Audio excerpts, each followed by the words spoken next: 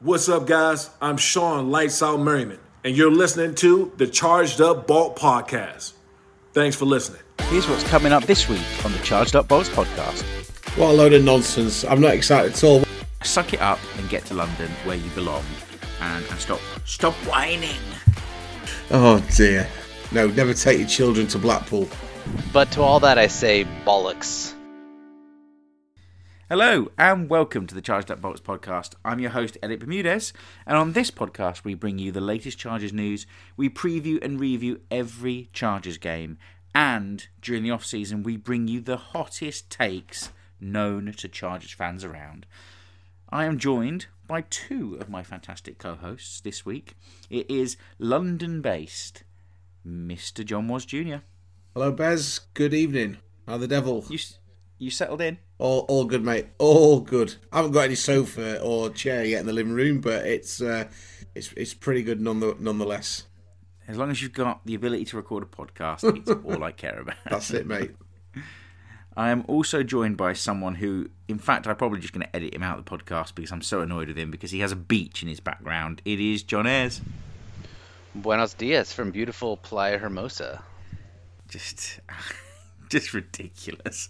My wife is livid because he's showing us what the beach looks like, and it looks amazing.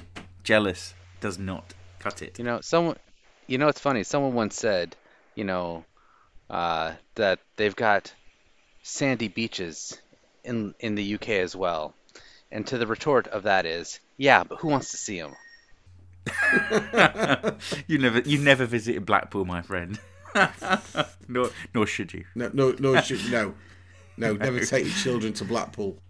What are we talking about this week? Well, there's loads going on. The first thing is for all you non-Chargers fans, you people that want to get your draft content here, we're assessing the D-line in the free agency and the draft. We're going to look at edge rushers, both free agents and the draft again, and then we're going to look at the linebacker core for both. See who we think the fits that are already signed, how they work.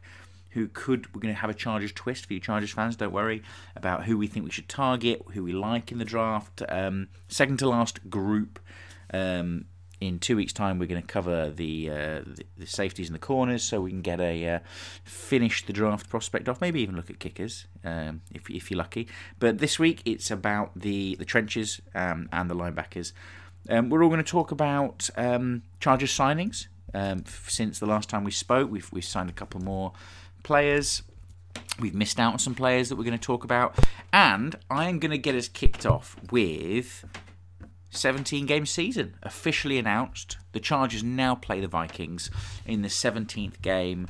John Ayres, how do you reckon this? Are you feeling good about 17 games? Is it necessary? Is it a waste of time? Talk to me. As a season ticket holder, I love it because they have turned one of my impossible to sell / boring games to go watch of preseason into an actual real live NFL game. So we're losing a preseason game, so we'll only have 3. Oh no. And we're adding a week 17 game against the Vikings. I couldn't be happier. I'll go to preseason games, that's fine, but really, let's be honest, it's all about the regular season and real football. So I couldn't be happier. From an actual NFL standpoint, it mucks up everything. Records change because now you have an extra game to accumulate more stats. You no longer get all those 8-8 teams and all those 500 exactly. So you lose some of that symmetry. But to all that I say, bollocks. Because all I care about is real football, and the more I can get, the better. So I'm excited for the 17th game, to be honest. As someone not in the US able to go to games, are you as excited as John? What a load of nonsense. I'm not excited at all. Why are they playing that? Get in with 18 games. Let's have more football. No, it's good. The more football, the better. I suppose the players are sitting there thinking that's another ice bath. that's another week to get injured. But yeah, I'm all for it. I'm just waiting for them to announce a 4-league expansion and go to 40 odd teams. That's what we need.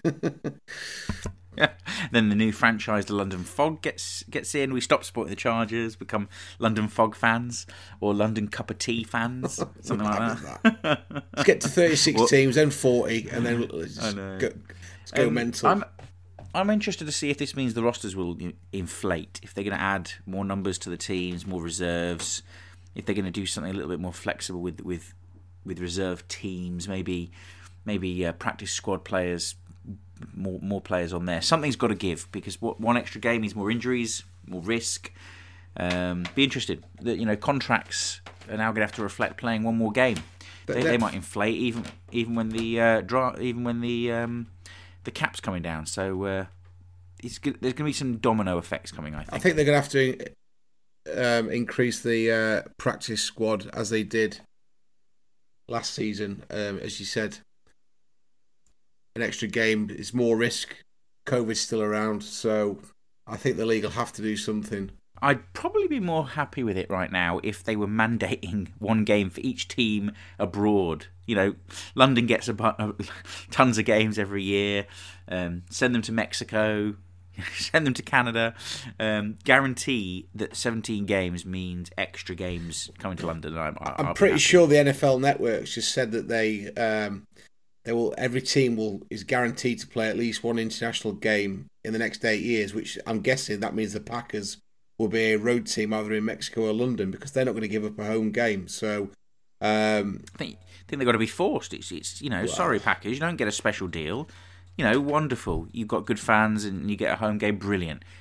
Suck it up and get to London where you belong, and stop whining. Let's have a look at the Chargers signings. I mean, tons has gone on.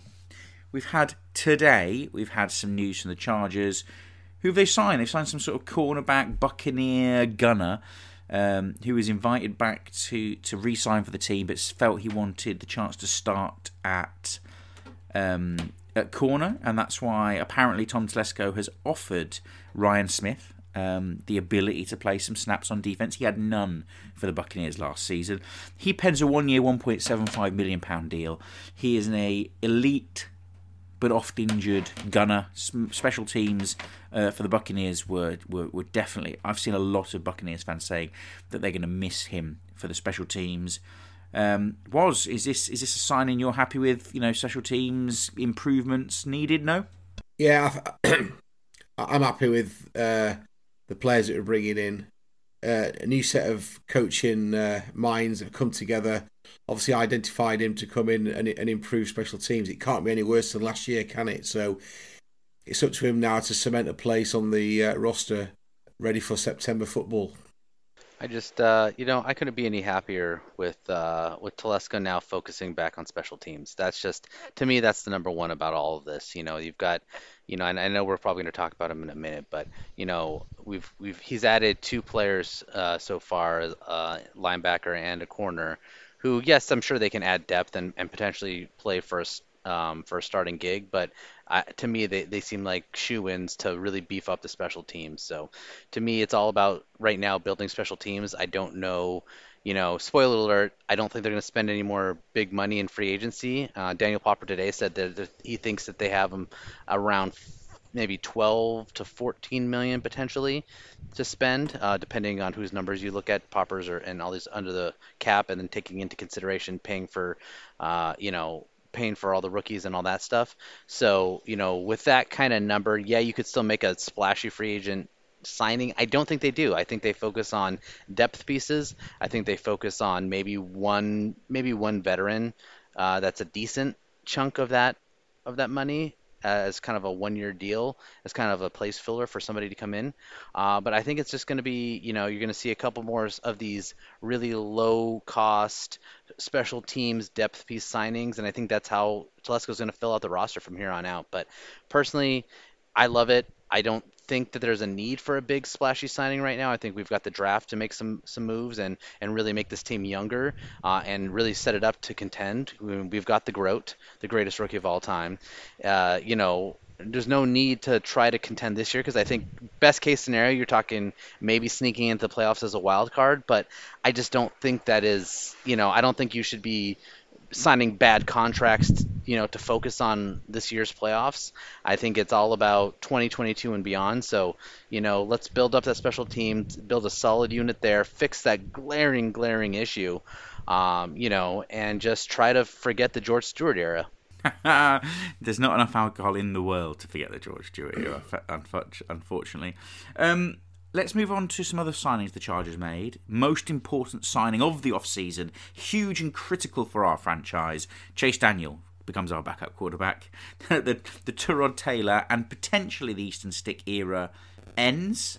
I don't think you agree with that, though, John. I think you think Easton Stick is going to play a part in this upcoming season and might well be what is it you believe? Taysom Hill 2.0? I mean, maybe 3.0. I mean, I don't know if you frequent the Twitter, but if Twitter is to be believed, Easton Stick is the greatest backup quarterback in the history of all time. I don't know, greatest backup QB, GOAT. I can't say that, but I don't know. I mean, I don't think Stick got a fair shake last year, obviously without a regular preseason and camp to really kind of show where he might have developed or finish some developing. Tyrod Taylor was the biggest focus, obviously, because they wanted to get him up to speed. And then, Herbert getting the rest of the attention as the developmental rookie quarterback of the future. I think Stick kind of got the, short end of the stick, I guess. Sorry for that. And I think this year they're going to give him a prove-it year, right? They're going to give him an opportunity to probably play plenty of significant snaps in preseason games, even though there's only 3 now, and really give him some serious time in camp to quote-unquote compete with Chase Daniel, and just see what they have. I think that they drafted him because they believed he could be a legitimate backup quarterback. I think he's got some similar skills to Herbert, to where if Herbert were to go down, having someone like Stick to come in and be able to run some of those plays, some of those bootlegs, be mobile. I think some of that is in Easton Stick's wheelhouse, although obviously he does not do most of it as good as Herbert does. But he can do some of it so that the offense doesn't have to really change too much if Herbert were to go down for a game or two. And I think that's what they want. But again, what you want and what really happens are two different things. So I think he gets this year to really prove it. And if, and maybe he gets a few live action, reps here and there, a few special packages for him just to kind of see what they have in him.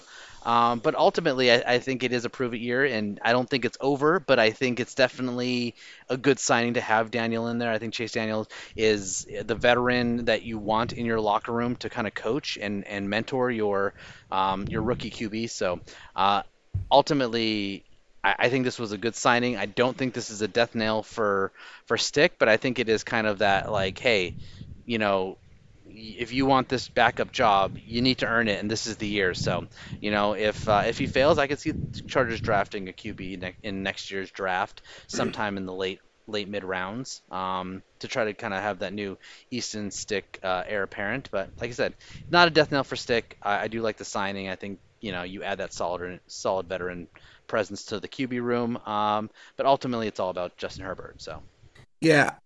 I just want to echo a couple of points there, John. My take on this is that they've literally brought in another coach to sit on the sidelines with Justin. There's going to be times during this season when we're going to be in situations that Herbert has never found himself in. Easton Stick hasn't got the experience, and Chase will be able to lean over his shoulder and say, look, I've seen this before. We need to do X, we need to do Y, we need to do Z. Let's not forget that Herbert, as good as he is still evolving, and he will never continue to outgrow the game. He will always evolve, and the more help he can get, especially in high pressure situations, it's the better for him. It's better development. It aids the team and gives us that assurance that we've got some know-how. We've got a different set of eyes on the field. I don't really think it matters who the backup QB is, because at the end of the day, whether it's Stick that comes in or Chase Daniel, they're not going to be the Justin Herbert. The team are going to have to adopt and adjust accordingly to QB2. So it's never a good sign when you're bringing in your backup because your QB1's gone down. You're just going to have to get on with it. I think he's purely there as almost like a a hybrid between that veteran player and that coach. That's my take on that situation. Well, it's interesting because I'm really high up on, I'm probably the only person saying this, but Peyton Ramsey, quarterback in the draft. I love the guy. I think he's a great developmental quarterback, and I think the likelihood of us picking him up is now next to zero unless he's an undrafted free agent, and we sign him to the practice squad. But which is a shame. But I'm more interested in the Chargers' other signing, which I think is a bit under the radar, but I think it's outstanding value, and that we signed Kyler Fackrell from the Giants. You know, it looks to all intents and purposes like Melvin Ingram is definitely not coming back. I think he's after some money. The Chiefs felt it was too steep. I don't think it signals that he's coming back to us. And we go out and get Kyler Fackrell, who had a fantastic season 2 years ago. He was, even though the stats might not back it up, the reviews of him playing for the Giants last season were that he was a key component in their success. And when he went down injured, that their defense suffered. Great depth piece. Can see him starting, and rotating in with a mid-round rookie potentially in the draft. I'm excited about this. I think it's a Telesco coupon signing that will play out very well, improves the team. Are you disappointed with this, that Melvin isn't coming back and we're relying on Kyler or no. Are you as happy as I am? As much as I love Melvin, my thoughts are that his mind's elsewhere, maybe looking towards music. I mean, has he got anything to prove in the NFL? No. Maybe that chance of winning the Super Bowl ring has gone. And maybe he wants another career. He did not look like himself. It'd be a massive risk to bring Melvin back. But if Kyler Fackrell can play anything like he did in 2018, then we've got a player in our hands. And again, he's coming and he can develop the younger players around him. It's having that mixture, the blend of the youth and the experience. I don't believe that the front office would have made this signing unless they thought they were going to get something positive in return. I know we saw this last year when we signed Chris Harris Jr. He didn't really stand up to expectations, but look, you can only do what you can do.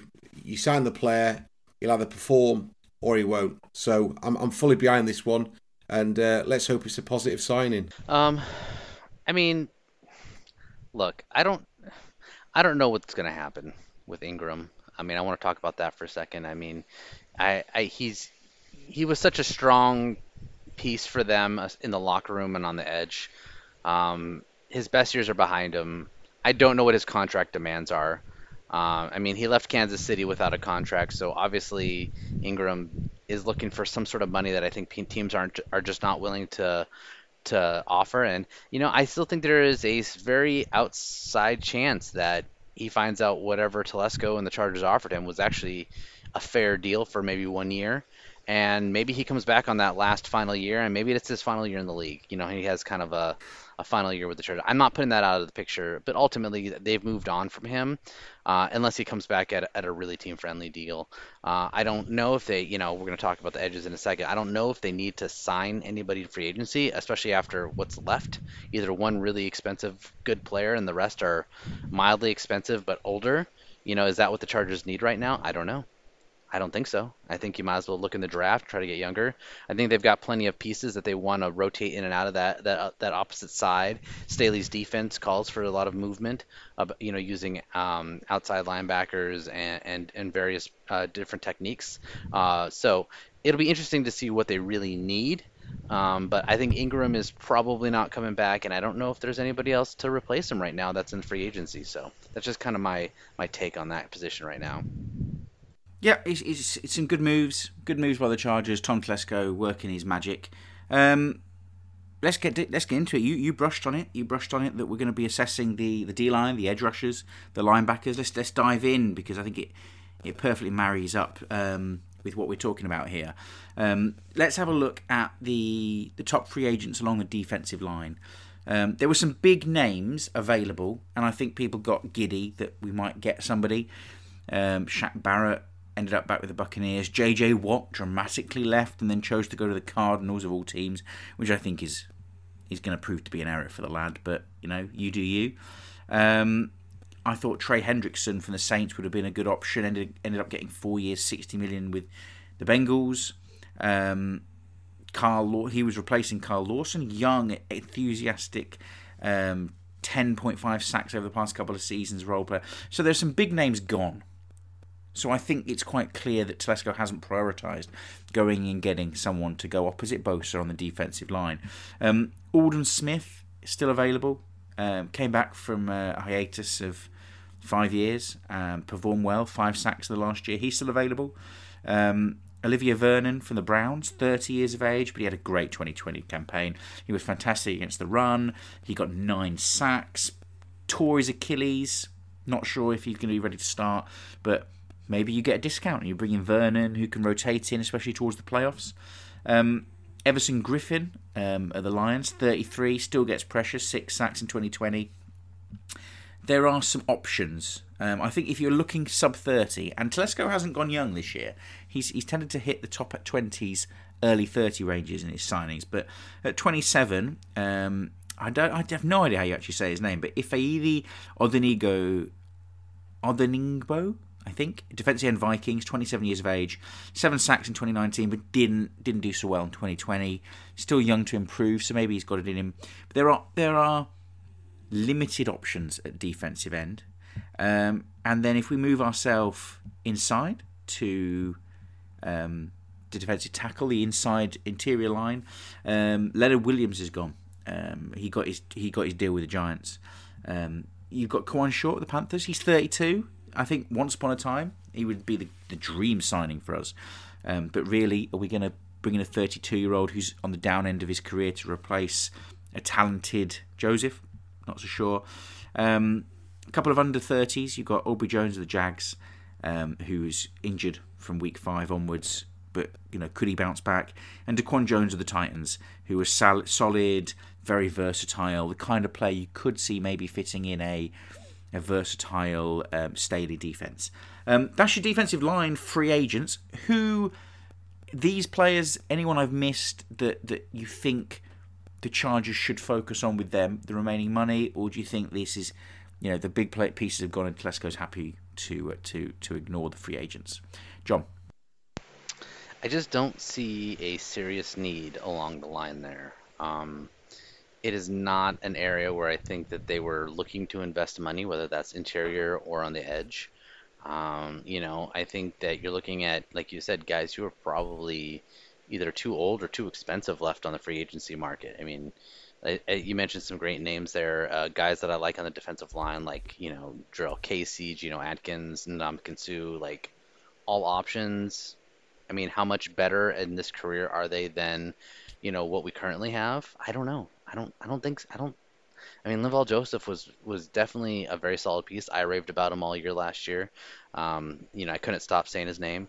Just one of my favorite signings. And he was not by any means an all-pro player in the interior line, but I think he did exactly what they needed.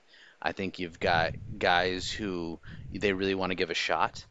Some younger guys on the roster who I think could potentially, be a make or break. I think, Tillery has made improvements every year, incremental, small, but improvements. This could be a breakout year for Tillery. We don't know. We don't know where he's going to line up. We don't know what they want him to do. Could he be that edge rusher? Could they transfer him to full-time edge rusher, really focus on getting after the QB? Is he paired in the middle with Joseph? Joseph's the big run stopper. He's trying to get penetration up the middle. I don't know. I don't know what they're going to do with Tillery, but I think that they really think that he's something that they can keep developing. So, and I think that when you look at, the rest of that interior defensive line and edge rush, I just don't know if there's really anybody out there who's, that much better, who's affordable, right? Like, I mean, yes, I think Jadeveon Clowney is still a free agent, right? If you want to add someone on the edge, but I mean, that's going to blow the rest of our budget right there just to get him in, right? And he's likely signing a 1-year deal. So you're going to blow the rest of your budget on one player who's only going to be there for 1 year? I don't think so. You're not re-signing him next year if he has a breakout year on the opposite side of Bosa. Do you think that Telesco is going to want to give him $18 million a year if he has another big year when the market? I don't think so. So, I think whether you're talking about interior or the edge, there's just nobody in the free agency market right now that I can see being an attractive option because you're either getting older or more expensive, and I don't think those are either two things are what Telesco wants to do. I think he wants to get younger and less expensive.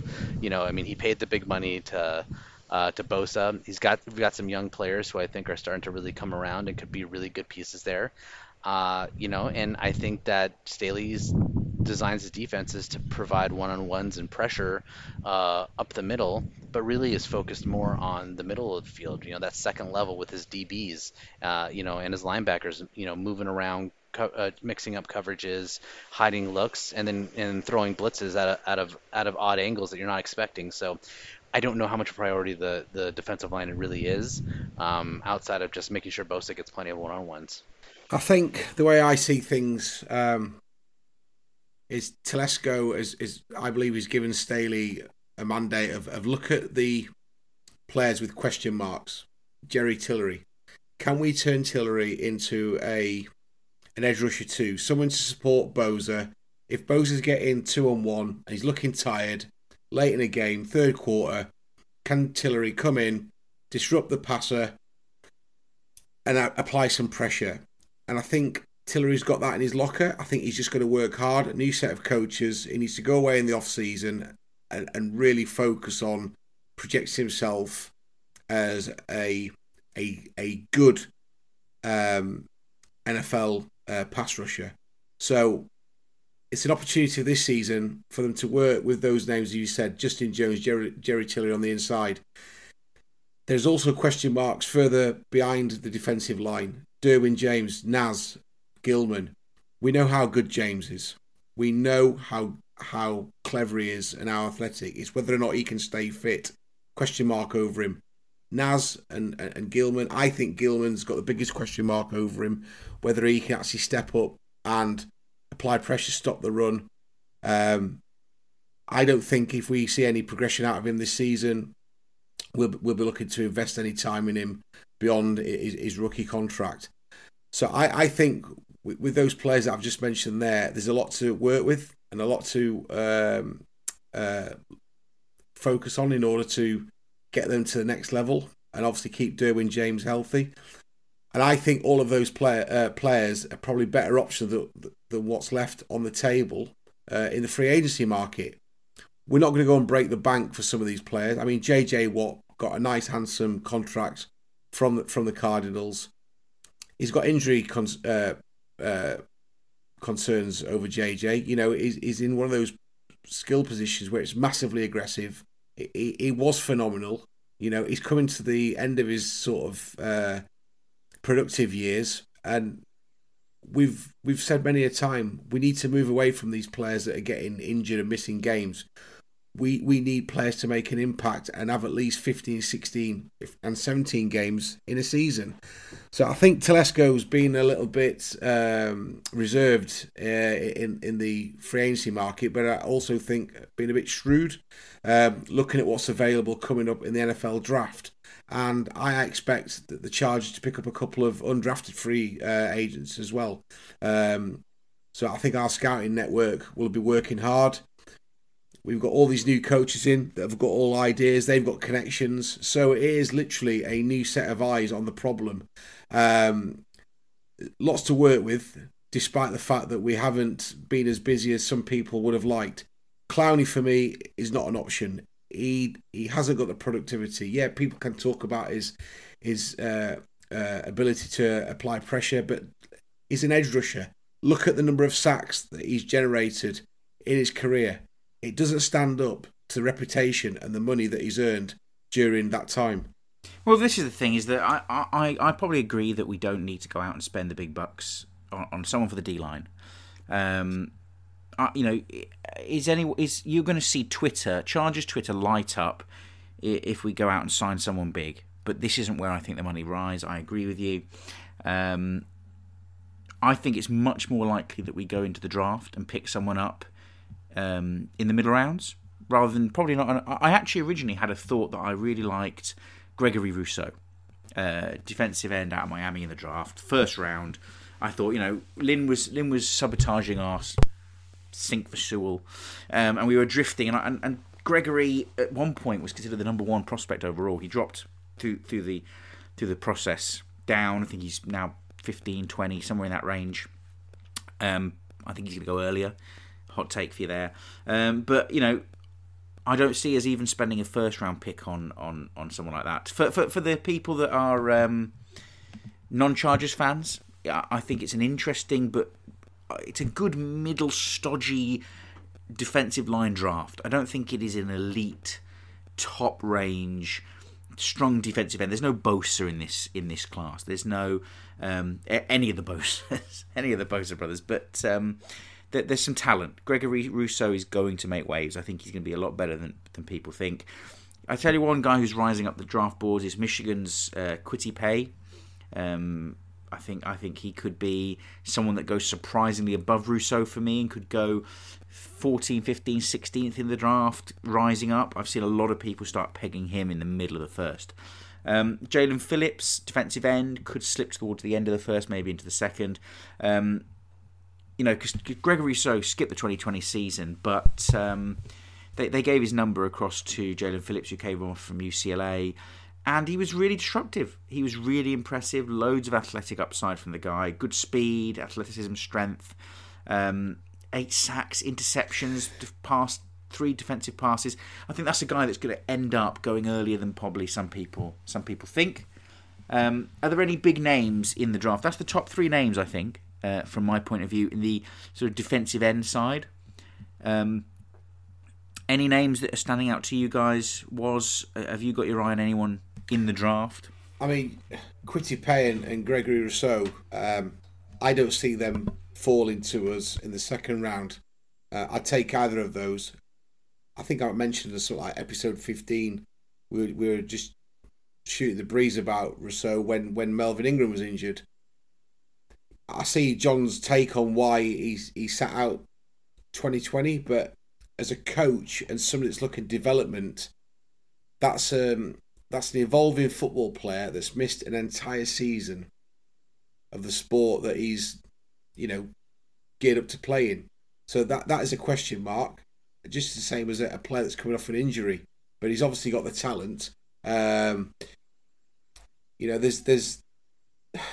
like to see. Personally, I'd like to see a player, maybe the 3rd or the 4th round, Carlos Basham, coming to us from Wake Forest. 281-pound beast, 33.5 tackles for loss, 19.5 sacks.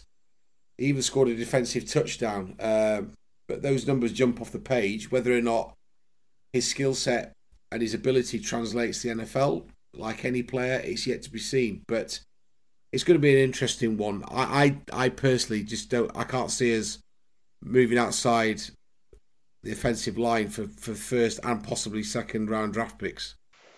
As much as I'd love to spend a gaudy first round pick on an edge rusher, I just don't think. I mean, you know me, I'm OT at 13. That's the hashtag I live and die by. Yep. Wrong. No, it's right, but we're. I'm with John. All right. Everyone's with John except one me. of us is living in London right now, or in the not even in London. You're living in a whole country surrounded by clouds and dreariness, and one of us is at the beach. Who do you think is living right? That's all I'm saying. So, obviously, I'm going to take the high road here and just say you're wrong. But seriously, I don't believe. Let's ignore the first round pick, because I think we can all agree that using a first round pick on the edge rusher when we already have Bosa is a massive luxury that doesn't be needed. If they're not going to use the first round pick on an OT, which again, I just cannot stress enough, I think that's the only way to go. Cornerback to me seems like the natural other option with some of those highly skilled players. I know everyone loves J.C. Horn, and I great player, nothing wrong with Horn. I just, I don't know if that's as big a position need, but those are the 2 positions I would consider them taking in round 1. Edge rusher just doesn't there. The second round is the earliest I could see them taking an edge rusher. At that point, all those guys you talked about, Paye, Phillips, Rousseau, are all gone. There's no way they're lasting that far. Guys, that they've been linked to, Joe Tryon, who the Chargers out of Washington, who the Chargers have spoken to. I mean, even him falling to 47 is kind of a maybe, maybe not. I mean, the edge position is such a valued position in this league that you never know, how many are going to end up going in that first round or even the first, 40 picks. We could see, 5 to 6 go in the top 40 picks easy. So, second round, Tryon seems like a guy that's on there. Jason Owe. I like him as a potential second round pick as well out of Penn State. I think he's got a motor. I think he's got, some of the technique flashes. Not an all around technique guy. He's got some work to do, but I think there are some flashes in certain games where you see that he could be a real difference maker opposite Bosa. Those are two guys I could see in the second round. But really, for me, the bread and butter, if you're going to draft an edge, is going to be that third round. I think there's a lot of prospects, and I call them prospects because they all have issues. They all need to work on something, but who better to learn from than Joey Bosa, right? Who better to Exactly. What better place to be then? So that third round really for me is a sweet spot and where I'd like to see them use one of their 2 third-round picks on an edge rusher. A lot of good names. Some very smart person who does live in the UK and is participating in some sort of UK draft brought up Hamilcar Rashed, who I like out of Oregon State. He's a beast. He's somebody I think would make a fine pick in the third round. I think he'll definitely be available in the third round, whether that's at their initial pick at 77 or their late 90s pick at the end of the third. I don't know, but I think he could be there. A guy I've been high on, who again depends on how he's valued and how the edge position in general is being drafted. But a guy who I think is going to be there at least around pick 77, Quincy Roche. He's a guy from Miami. I've been a big fan of his throughout the process. Again, not a perfect person, but I think that his skill set allows him to potentially in what I think the defense is going to line up in their base sets most often. I think he could be that opposite edge or even drop back into an outside linebacker because I think he's got the skills to play down with his knuckles on the ground or even standing up. I think these are all great opportunities for him to kind of move around in that either again outside linebacker or edge rusher position. So to me, he's a guy I think from a fit standpoint is a guy I'm personally targeting is Roche in the third because I think he would be a nice piece for Staley and co to move around that defense on the line and even drop back as a linebacker. And I think he would really be that guy who could really complement what Bosa does. So that's kind of, I guess, if I'm talking third round, that's who I'm really targeting in on as far as drafting an edge in this draft. I've got Osei on my list as well, John, and that's a great segue because if we draft him, we have then got an option to say, right, okay, this is where we are, this is what we've got, right, we're now going to develop you to an edge rusher, or actually we're just going to drop you back into a linebacker position. Bearing in mind, I fully expect Kenneth Murray to come out all guns blazing this year. I think he's going to be absolutely phenomenal because but he's going to be playing the Mike though, not the outside, right? He's not going to be the rush linebacker. I think he's going to be playing more Mike. No, he's not. But I think we're going to develop him into being that versatile linebacker, and I think that's going to be the key to this season is identifying players that can play in more than one position. Because let's be honest, Murray came with a massive sort of chain round his neck of we've just drafted up for this kid. I think he'll have spent the whole of the off season learning from tape, from where his strengths were and where his weaknesses, and he's got a young defensive minded head coach to fall on, plus all the veterans around him. So that's where I think this versatility is going to come in, and that's why I've already got Osei, as you have listed on my notes here. That's going to be the key to it. Well, let me pick this up for both Chargers fans and the people listening who aren't Chargers fans, because I think from a Chargers point of view, we have to replace Melvin Ingram, which is the sort of the pass rusher, the flexible, get around the corner, bring down your guy, but can potentially, probably shouldn't, but could potentially drop into coverage, especially in a Staley flexible defense. So looking at it from both point of view, it's quite a strong defensive end OLB edge rushing free agent class. And a lot of Chargers fans wanted Bud Dupree, and then he obviously went to the Titans. Yannick Ngakoue at the Ravens went to the Raiders. He'll be in our division, so we're going to have to deal with him. I think he's fantastic at 26. I think he's the world's his oyster, and I hope that he he doesn't wreck, Herbert, against his new O-line. Carl Van Noy ends up back of the Patriots after his ridiculous Dolphins contract when they took him off the Patriots. But there were some really great names. Judon, Leonard Floyd, we thought was going to come over from the Rams and re-signed on a ludicrous deal, which was far too much money. For the free agent market in this position, and for Chargers fans, how we replace Melvin Ingram, the headliner at 28 is Jadeveon Clowney. I can feel dare me to say that we're going to sign him, and his blood's boiling. But, you Charger Twitter, Charger social media would love it if this big name came in. He's a fantastic run stuffer. The pass rushing, it never lived up to the hype. Melvin Ingram is still on the market. We've brought in Kyler Fackrell, who I was pleased. You've even got Ryan Kerrigan, and you've got some veterans there. Bruce Irvin, who was brought in, surprise first-round pick back in the day for the Seahawks. There's some options. I wouldn't want any of them, but I wouldn't be surprised if we went and got somebody like a Vic Beasley, who had a down year at the Raiders, but and Falcons didn't live up to the hype. But we're going to need to fill this spot, Melvin Ingram's spot. So I've looked at the draft, and I think it falls into three categories for me. You've got the first rounders, we're not going to spend a pick, but you've got the OA, I think will get into the first round. You've got Gregory Rousseau. I'd love them. They'd be a nice piece, but we don't need to spend the first round pick. You've got a cluster of second round options that could be there by the time we're picking in the second round. Joe Tryon we mentioned, Carlos Basham Jr. we've already mentioned. I think Patrick Jones, Pittsburgh, will probably be a second round pick. All great options that could add something, but I'm exactly the same as you gentlemen. The third round is the prime. You mentioned it. I am the Chargers GM for the UK NFL mock draft. Check it out at NFL UK mock on Twitter. I am putting it to the community to help me pick, so it is not my choice this year. They just to give you a quick update, Chargers fans, we picked Rashawn Slater in the first, against my wishes. We went with Eric Stokes in the second, cornerback, with a lot of potential. Some think he might. We'll talk about him next week, but he might get into the first round. And then in the third round, I was, where am I going to go? We've got 2 picks in the third round this year. It's a luxury to have the Rivers pick, as I'm calling it. The franchise went, the fan base went for Tommy Tremble, tight end out of Notre Dame. Telesco somewhere was crying himself in joy that another Notre Dame player was on our team. And then I was ending up with our compensatory picks. I tried to trade back up to go and get Quincy Roche out of Miami. I love the guy. I think he is like a mini Melvin Ingram with great explosiveness off the line, flexible around the corner, but he's just a little bit undersized. He's going to have to pack on the pounds, and there's always that question mark. Is he in between? But I don't think so. I think he's a talent.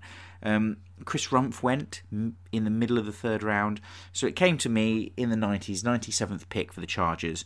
And as John mentioned, Hamilcar Rashed Jr. out of Oregon State, I think he's such a good option in the third round. He is a little bit developmental. I think he will benefit from sitting behind Bosa. He will learn, as we've spoken about. If we pick him, third round's a great place to add. There's this cluster of players that you can see us picking with either of our third round picks. So don't stop listening, non-Charger fans, because I don't want you to cotton on to the fact that the edge market is reasonably decent for people in the second and third rounds. There's some depth to it, which is exciting. Guys, let's move on to linebacker. I think we'll come next. A little bit of a different flavour. People were very high on Matt Milano. He ended up back with the Bills. People were high on Levante David. He ended up back with the Buccaneers after winning his Super Bowl. And I thought he was incredible last season. I was so excited to wonder if we would get him, but he does end up back with his team. Jaylen Brown ended up back with the Titans. There's a theme coming, you'll notice, that the linebackers ended up back where they came from. Alexander Johnson ended up back with the Broncos with a tender. KJ Wright, the Seahawks, is a free agent. Did well as a blitzer, strong in coverage. He's 32. We know what happens to linebackers over the age of 30. Same as most other positions. Denzel Perryman, we lost him, didn't we? He went to the Panthers. So who's on the market? Eric Wilson, 26 years of age, Vikings linebacker. I thought he was quite good. When Anthony Barr got hurt, he stepped up, but he misses tackles. but could improve because he's only 26. BJ Goodson of the Browns was solid. Very good in coverage. If you wanted to look more at someone who could drop, only 28 can improve. There are no more big names out there in the linebacker core. So from a free agent point of view, I will throw it out. Are you expecting us to sign a free agent linebacker to bolster the core that we've got from the Chargers guys? And I'll come to you, Woz, first. Nope. Or do you think I should move on to the draft? Move on to the draft. What about you, John? Any linebackers you want to sign? Probably not. I think they've got a strong room as it is. You know, they added depth and special teams. You've got Kaiser White, Drew Tranquil, Uchenna Nwosu, Kenneth Murray, all guys I like for certain aspects of their game. And then you've already got some depth in Egboulier, Christensen, and Bello. So I mean, to me, there's a lot of linebackers on this squad, and I don't think there's a need to spend money in free agency on a linebacker unless you're looking at a pure special teams, $1 million signing, then maybe. But just that's anybody listening is going to care to talk about. I'm not talking about some guy who we're going to see, his name called, once a game for making a nice defensive tackle on a kickoff. So let's move on to the draft. Yes, I'm glad you said that. It's an interesting linebacker core in the draft. Let's start off. The headline prospect is Micah Parsons. I think we're all expecting him to go in the top 10. I've seen a few drafts where he's dropped to the mid-first round, but out of Penn State, he didn't opt back in. And people sort of think that his draft stock is hurt. He's probably a top 5 pick if he'd played to the level we saw the previous year. But this guy is compared to the likes of Kenneth Murray that we took last year, Devin White, Roquan Smith over the previous drafts, and most scout reports say he probably isn't as good as some of those. So where he falls in the first round, where he will go, is a mystery. I can't place him. A lot of mock drafts are scattering him all over the place. So I think it'll be interesting. He's not really a downhill guy that takes on blocks. He likes to attack through clean air. Some think he has good instincts. I didn't see it on tape. I'm not sure, but he can rush the passer. I actually think a move to edge rusher, playing off the edge, getting to the quarterback, really, this is where he stands out. So I think he's going to be fast in space, good coverage, chasing down runners on the edge with the sweeps, the jet sweeps. So he's going to go in the first. We aren't going to be taking him. Don't get excited. Then you got Zavin Collins out of Tulsa. Really versatile guy. He had a phenomenal 2020 season, featured loads of splash plays, put himself out there with a lot of players not playing last season. He really showed up on the tape. Wow, there's one thing I watched. When I watched Collins' tape, there was a pick 6 walk-off winner in overtime against Tulane, which it was electric. It was very exciting to watch, guy. He's big, he's quick, he's versatile. He can drop into coverage, he can attack the rush, he can stop the run. I think he is better for me than Parsons. That's probably a controversial opinion, but I definitely think he's going to go much earlier than people think. He's first, second round on the turn, and I think he'll go mid-first at the latest. Let's drop down into the class. There's some middling names that don't get me excited. Chaz Surratt. There's 2 Surratt brothers in the draft this year, so I wonder if they end up going to the same team or going somewhere different. But Chaz played well in 2020. Good speed, good athleticism, raw, needs some development.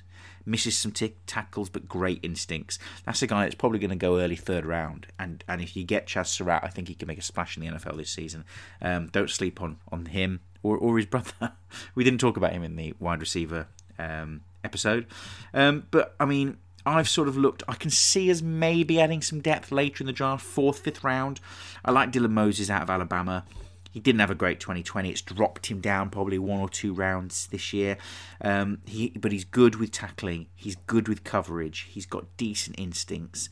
And I think he lacks the read instinct. He's slow with the read, but he can sniff out a screen quite well. So Dylan Moses, for me, is a guy to keep an eye on. Go check his tape out, see what you think. tweet us at ChargedUpPod and let us know if you think that we're going to add a linebacker. I'm going to come to John. You want me to talk about the draft?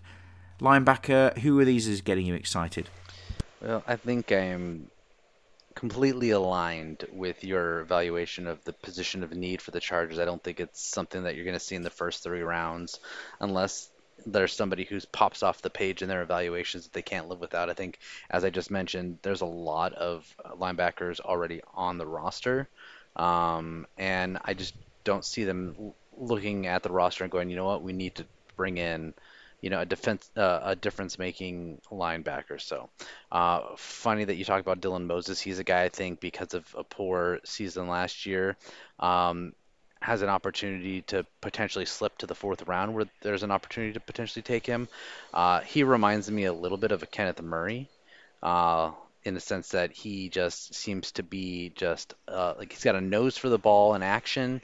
He seems to go in with a full head of steam everywhere he goes. He's got a lot of athleticism. So it kind of reminds me of that. And, he's a senior, so he's got plenty of experience, which, Telesco likes. So I could see him being a fit. Another guy that I think, again, probably like 5th round, maybe 6th, depending on how the linebacker core moves, is Derek Barnes out of Purdue. The reason I like Barnes is because he played multiple roles. He was a linebacker and an edge rusher, so I think he's got that versatility that I think Staley and the Chargers are coveting right now. He's got a good frame. He's not maybe the most athletically gifted guy, but I think he's somebody that you can move around and do multiple things for you. And I think that's something that would be appealing. So those are a couple guys I like later, like those late mid rounds. And then I'm sure there's probably a lot of kind of throw a dart at a board kind of prospects at the end of the draft. That you could go after. I haven't done a ton of research. Somebody that who I did see a little bit of because I am a Pac-12 guy is Jordan Fox on Stanford. Again, this is going to be a late round dart throw. Could potentially even be an unsigned rookie. But I think he's again a guy who I think he can help in the passing game, but really also helps in the run game. And I think that's where they can use some help, is just shoring up the run game with their linebackers. And I think he could be helpful there. But again, not a lot of upside there. Just a guy I've seen in the Pac-12 for 4 years and thought he puts together some solid tape. But again, I'm not. There's a very good chance he might be one of those camp invite guys. I don't know if he even gets drafted. So that's just kind of my feeling on the linebacker position. Some guys that are interesting, but no one really jumps off the page. And since it's not a position of need, I don't see them really looking to make that pick too early.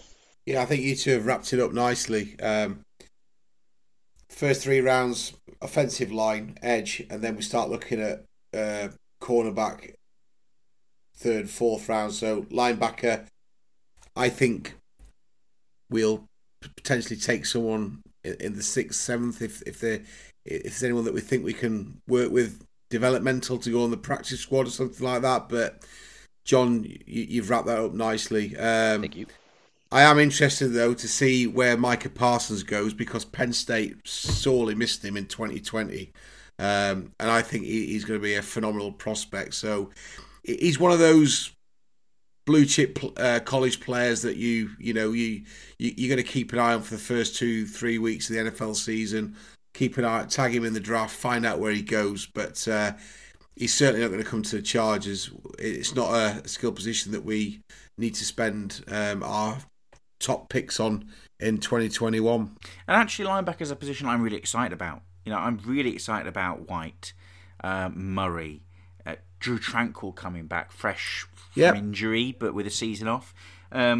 Egbule is going to be a part of it. See if he makes it into the team. I think we're getting ahead of ourselves here, but when I'm looking towards camp, I'm wondering where these players and how they fit into Staley's defense. Will Egbule make the roster? Will he be a star? I think some of these names. White was my.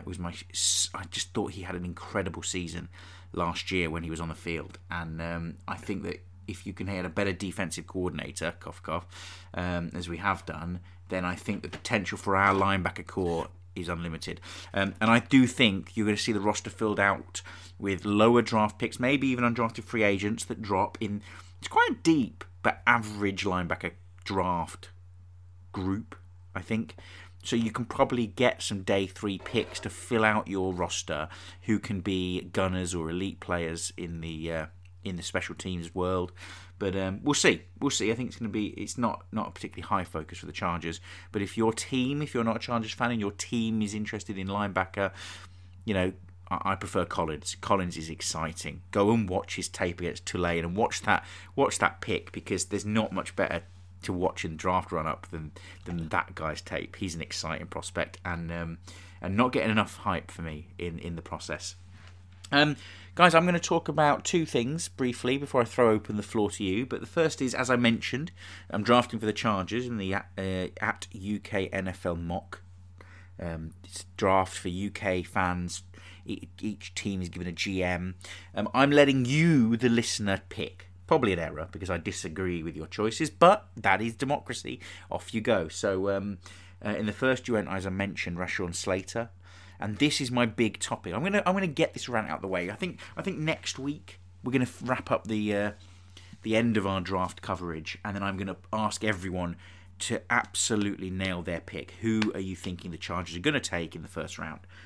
I'm going to give my indication already. I'm going to make my case to influence your decision, listener, and to convince these boys here. So brace yourself. Everyone has an absolute hard-on for left tackle, guaranteeing we're going to pick it. Everyone wanted Penei Sewell, and we didn't. We won too many games, so we're out of range for Sewell. I don't even think he drops to 10, where you might be tempted to give away some capital to go get him. Probably not the decision I would make. So that leaves, who do you pick up next? Lots of Chargers are falling in love with different players. You've seen a lot of Vera Tucker. He's a guard, guys. I said this on last week's episode. He's a guard. Elite. You can probably try him at left tackle, but he's not a waste of a pick, but he's a guard. Rashawn Slater, great player. Could succeed. Northwestern guy. I watched a lot of him when I was watching Peyton Ramsey at quarterback for Northwestern. Great player. I don't think he's going to be elite at left tackle, but I think he'll be steady, and you could have an elite guard there. There are some great. Christian Darrisaw's growing for me. He's now my number 1 left tackle prospect. I think he'd be great to have at 30. Sorry, number 2 after Penei Sewell. I'm forgetting the guy. But here's my argument. We had Justin Herbert as the greatest rookie of all time behind one of the worst lines in the NFL. And what's Telesco done? He's fixed it. He's gone out and got Corey Linsley, the number 1 paid and number 1 rated centre. He's gone and got Fila to come in, who was fantastic for the Steelers, immediately goes in. And he's got Ibushi, is that how you say it? Ibushi, to come in from the Lions, who played well and could potentially be a starter, certainly competing for it. And he's definitely an upgrade of some of the options that we had rotating in. I'm not going to slag off Colt Toner, but definitely better than Trey Turner sat in the physio's locker. Brian Bulaga should come back healthy. Are you telling me that Justin Herbert, who already succeeded behind a terrible O-line, can't succeed behind this new amazing O-line, plus a second-round pick? Eichenberg from Notre Dame.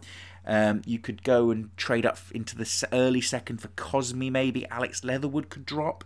There are really good options at left tackle, and you could potentially rent someone. Go and give Villanueva some money and bring him in for a year, and Herbert will succeed. We didn't miss the playoffs last year because Justin Herbert needed an O-line. We missed the playoffs because special teams was trash, the coaching was awful, and our defense underperformed, partly through scheme, partly through injury. I think we've hired a defensive coach in Staley. So we know where his focus is going to be. And do not start to tell me that we have the players for an elite Staley defense currently on the roster. We don't have it. Where's the biggest weakness? There are weaknesses all over the defense that need some tweaking. We have some good players. We have some potential. But my God, we just let Casey Hayward go and we have not replaced him. Michael Davis is not a cornerback 1. None of the players, are you telling me we're going to make the playoffs with Brandon Faison defending? Some of these wide receivers in the division? No, we're not.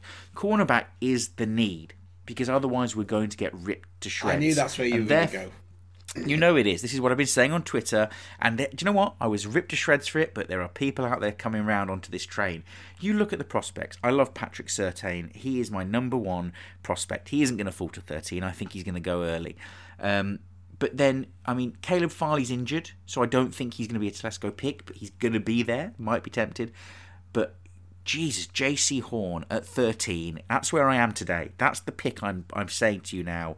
He is a talented cornerback one that can immediately come and improve on Casey Hayward and make the biggest impact, miles more than taking Christian Darrisaw, because the drop-off after him is vast, whereas the drop-off from a Darrisaw, a Vera Tucker, or a Rashawn Slater to the next level, which is your Cosmes, your Leatherworth, your Eichenberg, is and Reduns, is not that much of a drop-off. You can get almost the same level in the second round at tackle, but you can't get that elite cornerback. I want you to rip me to shreds if you disagree with me. That is I'm declaring it to the world. That is what I think. John Ayres, tell me why I'm right. I do think you're right. I think that there's definitely a train to get on for picking CB in the first round. That train is called the Saint Michel de Morin, which was a train that caused the death of 700 people and remains the greatest rail disaster in French history. So if you want to get on that train, by all means, get on that disaster of a train. For me, I keep thinking about a quote from a movie that my wife loves, and that is, "The first check you pay is the mortgage. The second check you pay is for the insurance. The insurance is the blind side." Okay, your blind side tackle is the most important position on the offensive line. The most important. That's great that we have solid players at the other positions. Okay, congratulations, you've got 4 good starters along the offensive line.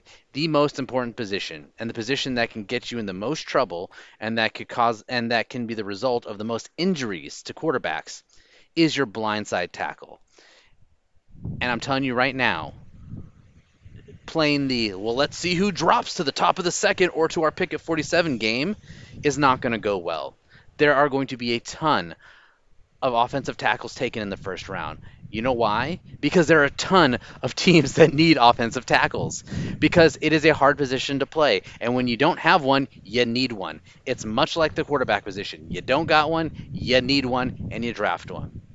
And I want to give a quick shout out to a person on Twitter, Tristan, at TTHURLOW _ at TTHurlow _ I'm sorry, I'm butchering that, but he did a little project of his own where he compiled grades for offensive tackles taken in the draft over the last, I think it was 10 or 12 years, and it showed on average a 5-point average better grade of taking a first round tackle than in any other round. What does that tell you? You're much better off taking that tackle in round 1 than you are in any other round. Yes, you can find a great offensive tackle in any round. That is true for any position. But what that research has told me is that you are more likely to find the player that you want protecting the blind side of Herbert for his illustrious career that will be coming in the first round. Now, he has not done a full research project on corners, but he did go back through the last 3 years of grades of quarters taken. And let me tell you right now, first round corners, average graded out 57.5. Round 2, 58.8. Round 3, 60.6. I'm sorry, what? Round 4, 52.8, and then round 5, 62. That's over the last 3 years. What does that tell us? The guys we think have the skills and the intangibles and blah, blah, blah that we think are for sure going to be great corners in this league that we're taking in round 1 are less likely to be as good as corners taken in rounds 2, 3, and 5. That is a very telling stat. What that tells me is you don't need to prioritize corner in the first round. Everyone was falling all over themselves for Jeffrey Okudah being included last year. We're like, hey, if Okudah's there, I mean, do we really consider not taking Okudah and maybe punting on quarterback? Again, I was not in that camp, but I'm going to say Okudah was super tempting if that were a scenario. Okuda did not grade really well. I think his grade at the end of the season was somewhere in the 50s or 40s, actually.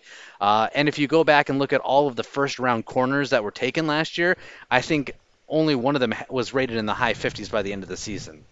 What that tells me is that we as fans and NFL personnel are really bad at evaluating corners for the next level. So for me, I don't think any of these corners are for sure going to be the next great piece to the defense. And if they are, it's not going to be for another 2 to 3 years. So what I would rather do is play the percentages, play the odds, make the smart choice, draft a blindside tackle, draft that left tackle, whether it's Slater or Darisaw, my two favorite true tackles.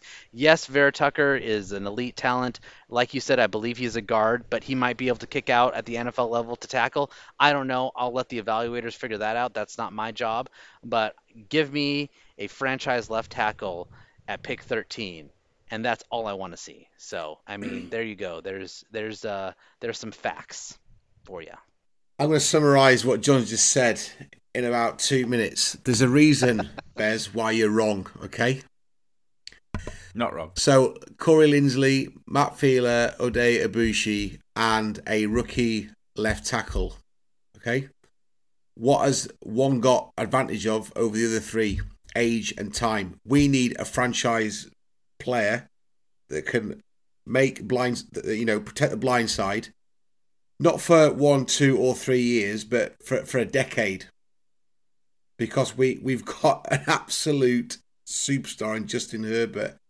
This is the time now to invest. Because if the Chargers improve and they start making the playoffs as we want them to, it's plausible that we're not going to get these top 10 draft picks anymore. So we're in that position at the minute where we can get a good offensive lineman to play left tackle in the top 15. Let's go and do it. Let's fall away. Round 4, get us the best best cornerback that's left on the board, and move on from there. Because I in my opinion, we've got more chance of signing a wideout in the first round than we have as a cornerback. So I think whether it's Rashawn Slater, whether it's whoever, we've got to go and get that top man at pick 13 for the left tackle spot. We've had too many injuries over the last couple of years on the offensive line, and I think at least one of those 3 players that's come in is going to be there. Well, with the exception of Corey Linsley, he's going to play centre, but the other 2, I think one of them is going to end up being cover for injuries, COVID, and just basically make sure we've got a bit of depth on the offensive line. There's one thing you're both forgetting, which I believe is my killer point in this argument. You ready for this, guys? Go on. And you listen carefully, listener. You ready? We don't need a left tackle. We already have one. Trey Pipkins, franchise left tackle. Please stop. I don't even know if he's a franchise swing tackle. Come on, let's just stop. Let's just. I take that one back. Guys, it's been a pleasure. We'll be back in 2 weeks' time to analyse the secondary players. I think that's going to be one of my most favourite episodes for you. We're going to make our official predictions ahead of the draft and hopefully analyse some more signings if Telesco makes them. Guys, where can you be found on the socials? At Endzone85. As always, you can find me at Adroit Airs, #Audible Chocolate, #OT at 13. You can find the podcast at Charged Up Pod. You can find me at Bez the Spaniard. Don't forget to go and follow and get involved with at NFL UK Mock. Great draft happening there. And one last thing to say. #Hornet13. Oh dear.